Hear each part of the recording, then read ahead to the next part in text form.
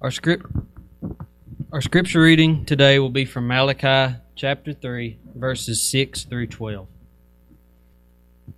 Malachi 3, 6 through 12. This is the word of God. For I, the Lord, do not change. Therefore you, O children of Jacob, are not consumed.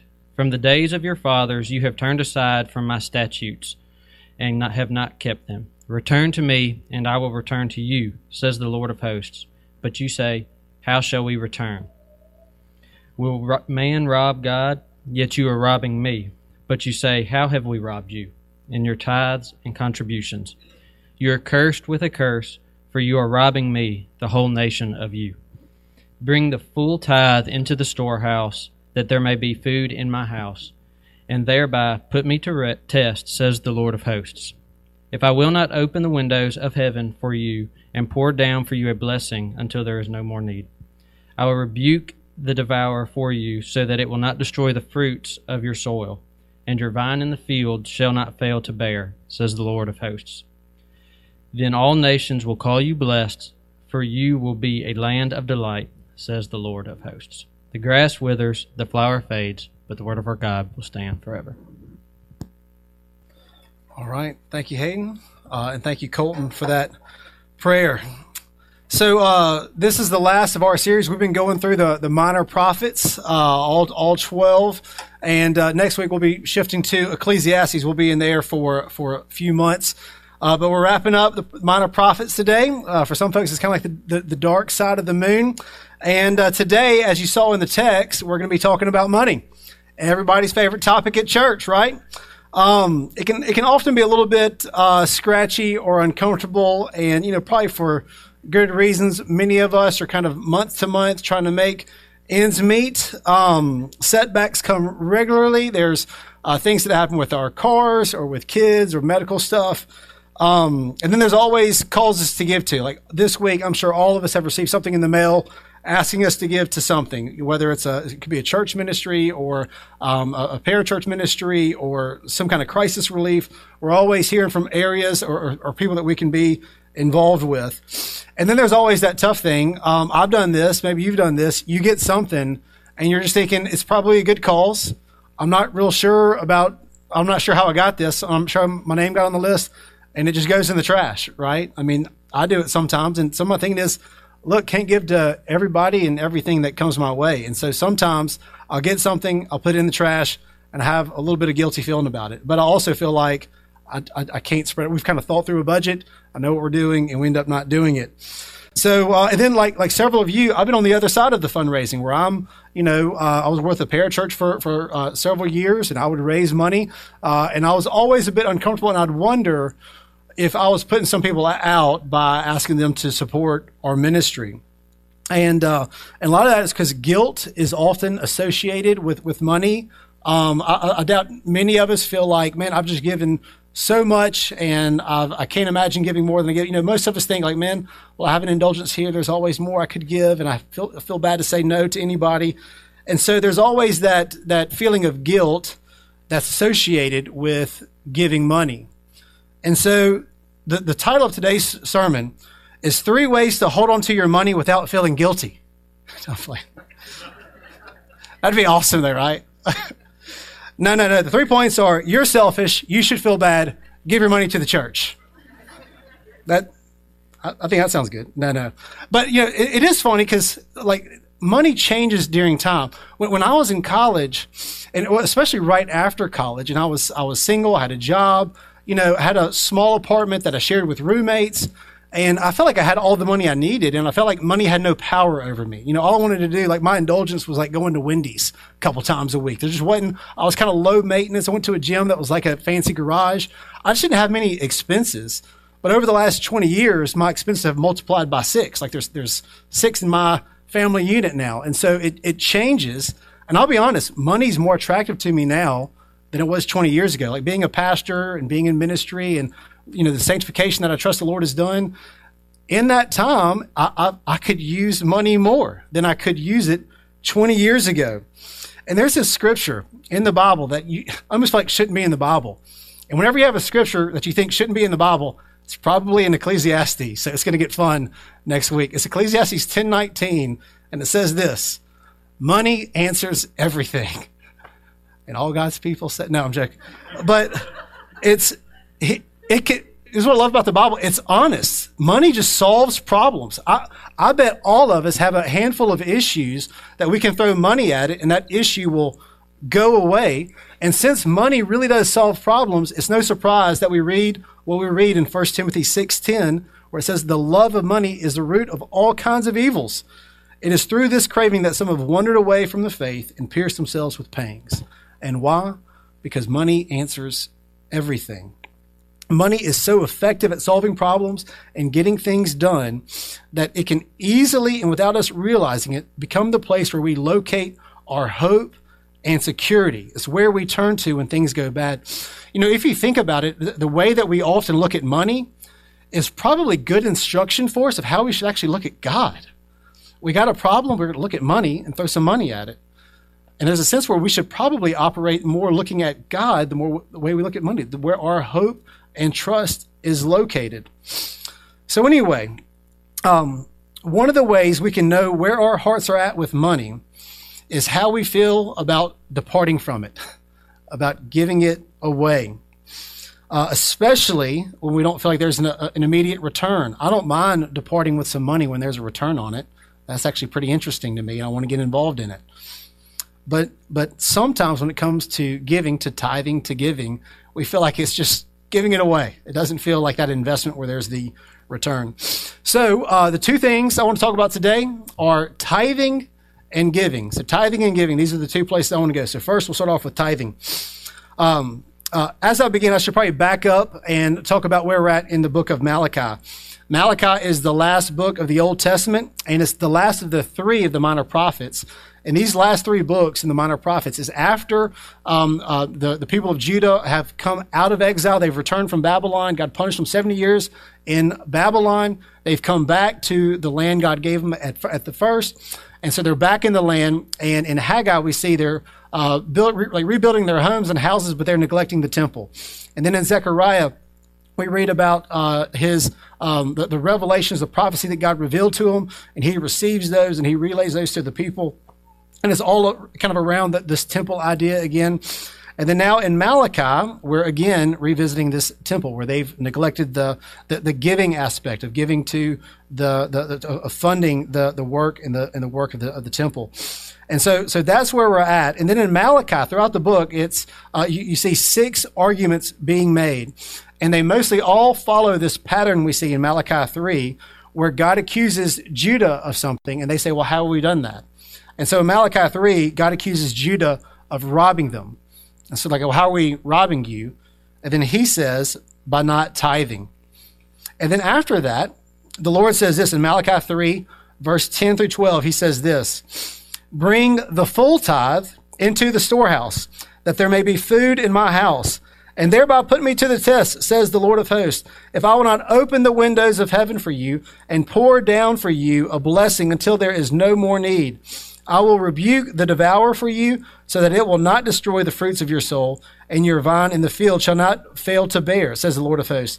Then all the nations will call you blessed, for you will be a land of delight, says the Lord of hosts.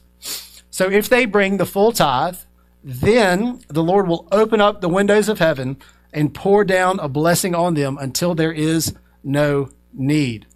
This is similar to what we saw 2 weeks ago in Haggai. And what was happening, they were neglecting the temple, and so God was making things go bad for them. Like the produce wasn't happening, the crops were going bad, and things were going poorly for them. They said, if you return to me and seek and get the temple taken care of, then I'll bless you. We're seeing the same kind of thing here. If they're neglecting the temple, things will go poorly for them. But if they prioritize God in the temple, then he will bless them. So that's where we're at. In other words, what's going on is your priorities are out of whack. You're not worrying about the right things. Worry instead about God being relegated to the periphery. Okay? And about periphery, I mean kind of like the side, like that door right there is my periphery. And forgive me if I'm being condescending, telling you what a word means. By condescending, I mean talk down to. So anyway, so that's the problem going on there, is that these people have a tendency of putting God in the periphery, and that's their biggest problem. And what God is saying is, because they're doing that, God is withholding from them. And if they put them back in the center, then he will bless them. And we see this idea often throughout the scriptures. In Proverbs 11:24 says, one gives freely, yet grows all the richer. Another withholds what he should give and only suffers want. So the people of Judah have been commanded by God to give a tithe. And actually it says a full tithe. And they have not done so for whatever reason. And it has cost them more not to tithe than it would have cost them to tithe. One gives freely, yet grows all the richer. Another withholds what he should give and only suffers want. Again, it cost them more not to tithe than it would have cost them to tithe. So let me talk about tithing for a minute here. There's some debate among Christians, even those who hold to our church's theology, and I'm sure even within this church here, whether or not Christians, New Testament believers, are commanded to tithe to the church. In other words, does the Old Testament tithe mean that Christians should give 10% to their church? Now, it might surprise you to hear from a pastor that I'm not persuaded that Christians are commanded to tithe to their local church. I'll share 3 reasons why. And look, there's freedom to have difference of opinion here. But here's 3 reasons why I'm not persuaded that Christians must tithe to their church. 1, tithing was a part of the Mosaic covenant, the old covenant, and we're no longer under the old covenant. So then we shouldn't necessarily assume that it automatically carries over into the New Testament. And then 2, tithing under the Old Testament actually required much more than 10%, because there are actually 3 types of tithe. Remember, we saw in the text that they should give the full tithe. And there was a tithe to the Levites, a tithe for the festivals, and a tithe to the poor. So then if we're going to be consistent with moving the Old Testament tithe into the New Testament, then it would be much more than just 10%. And then 3, nowhere does the New Testament teach that Christians are to tithe to their church. Now, some might choose to give 10% to the church based on the Old Testament tithe, and that's great. You can certainly connect dots there. I wouldn't argue with that. But that is different from it being a New Testament command. So, now that I've completely undermined next year's budget, let me move to consider the New Testament idea of giving. All right. So, the New Testament might be silent about tithing, but it certainly isn't silent about money or giving. And I want to do a quick survey about what the New Testament is explicit about in regards to our giving. So here are 6 explicit New Testament instructions about giving, and these are in no particular order. First, we need to look out for each other as a church family, the household of God. Galatians 6:10 says, "So then, as we have an opportunity, let us do good to everyone, especially to those who are of the household of faith." And on that same note, in 2 Corinthians 8:13-15, we read, "For I do not mean that others should be eased and you burdened, but that as a matter of fairness, your abundance at the present time should supply their needs, so that their abundance may supply your need, that there may be fairness. As it is written, whoever gathered much had nothing left over, and whoever gathered little had no lack." One reason the church experience must not be limited to a Sunday morning event is because we are to be more like a family that's looking out for each other. That we would know who's okay and who's not okay and who needs help. Several years ago, I heard a story. It was a girl I knew.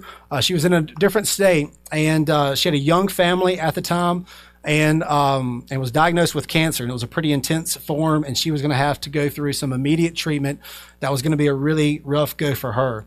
And within 48 hours, the church had bought a deep freezer, put it in her garage, and loaded it up with food and kept it loaded with food until she was past the whole ordeal.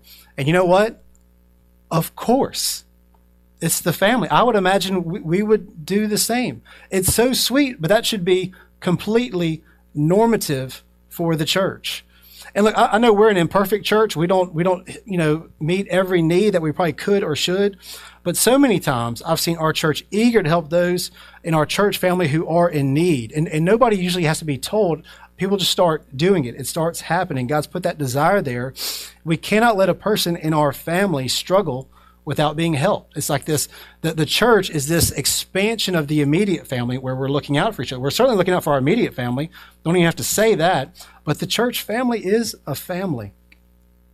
Now, second, in Galatians 2:10, we read that Paul was eager to give to the poor. And here he's carrying out the true sayings we see in Proverbs, repeated so much about taking care of the poor. Like Proverbs 14:31 says, whoever oppresses a poor man insults his maker, but he who is generous to the needy honors him. And Proverbs 19:17 says this, whoever is generous to the poor lends to the Lord, and he will repay him for his deed. So like the Apostle Paul, we should be eager to give to the poor.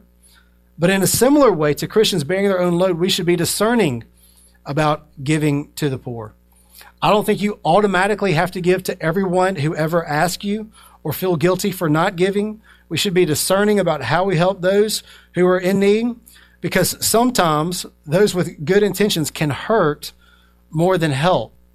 And actually, knowing we're going to be covering this, and I don't have near the time to go through it, one book that's kind of helped to shape our idea of benevolence is on the bookshelf, the bookstore out there, called When Helping Hurts, How to Alleviate Poverty Without Hurting the Poor and Yourself. Because sometimes it can be easier to help the poor by just kind of giving something away real quick without maybe getting your hands dirty and truly helping them, not just putting a Band-Aid on the problem, but really trying to bring healing to that. So it's a complicated issue, but it's a complicated issue the church should certainly be giving itself to, and Christians should be giving themselves to.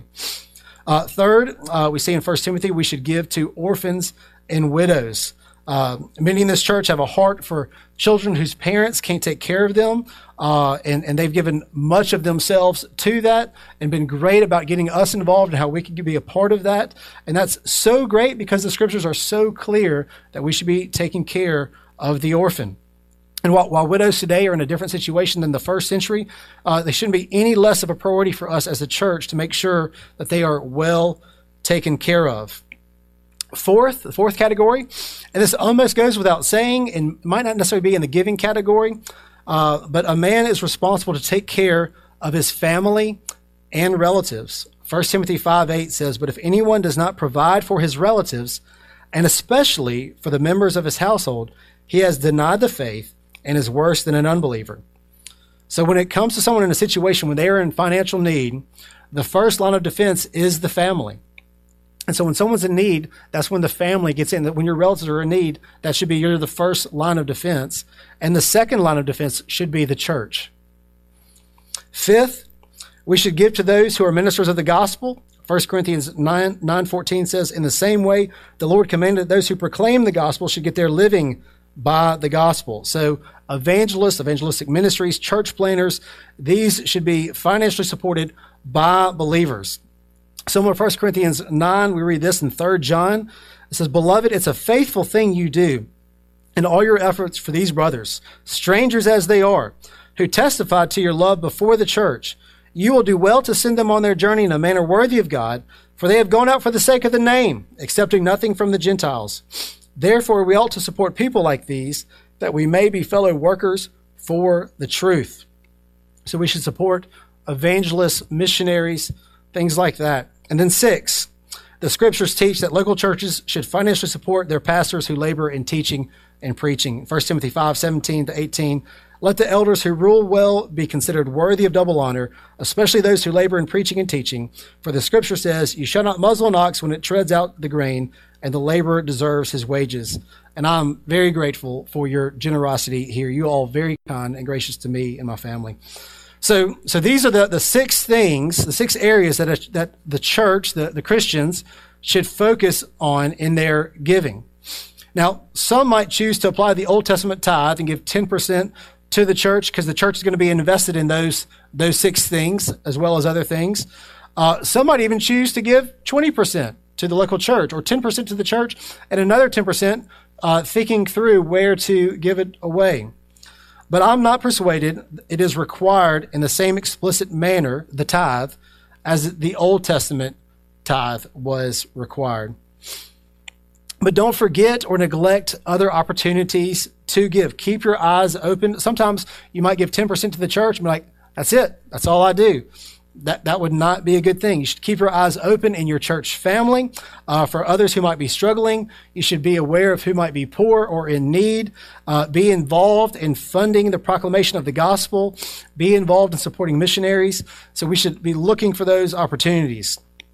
Now, one problem with giving and generosity is, like I said earlier, life can be expensive, especially when you get kids involved. Nothing against kids, they're just more people, right? And we might feel like there's just not much margin to give. And I'd imagine in Haggai and in Malachi, that's probably how they felt too. They're just like, it's not that we don't care about God, it's just like we got things to do. Expenses are real. There's a real life problems here. And while I would say we need to be responsible in regards to how we give, and we don't need to give more than we're able in the name of trusting the Lord, we also need to see that Scripture consistently does teach that we might not be able to afford to not give generously. We already saw that in Malachi 3. We saw it in Haggai. We saw it in Malachi 3. We see it in Proverbs 11. But we also see it in 2 Corinthians chapter 9, verse 6 through 11. And it says this, 2 Corinthians chapter 9, 6 through 11. It says, the point is this: whoever sows sparingly will also reap sparingly. Whoever sows bountifully will also reap bountifully.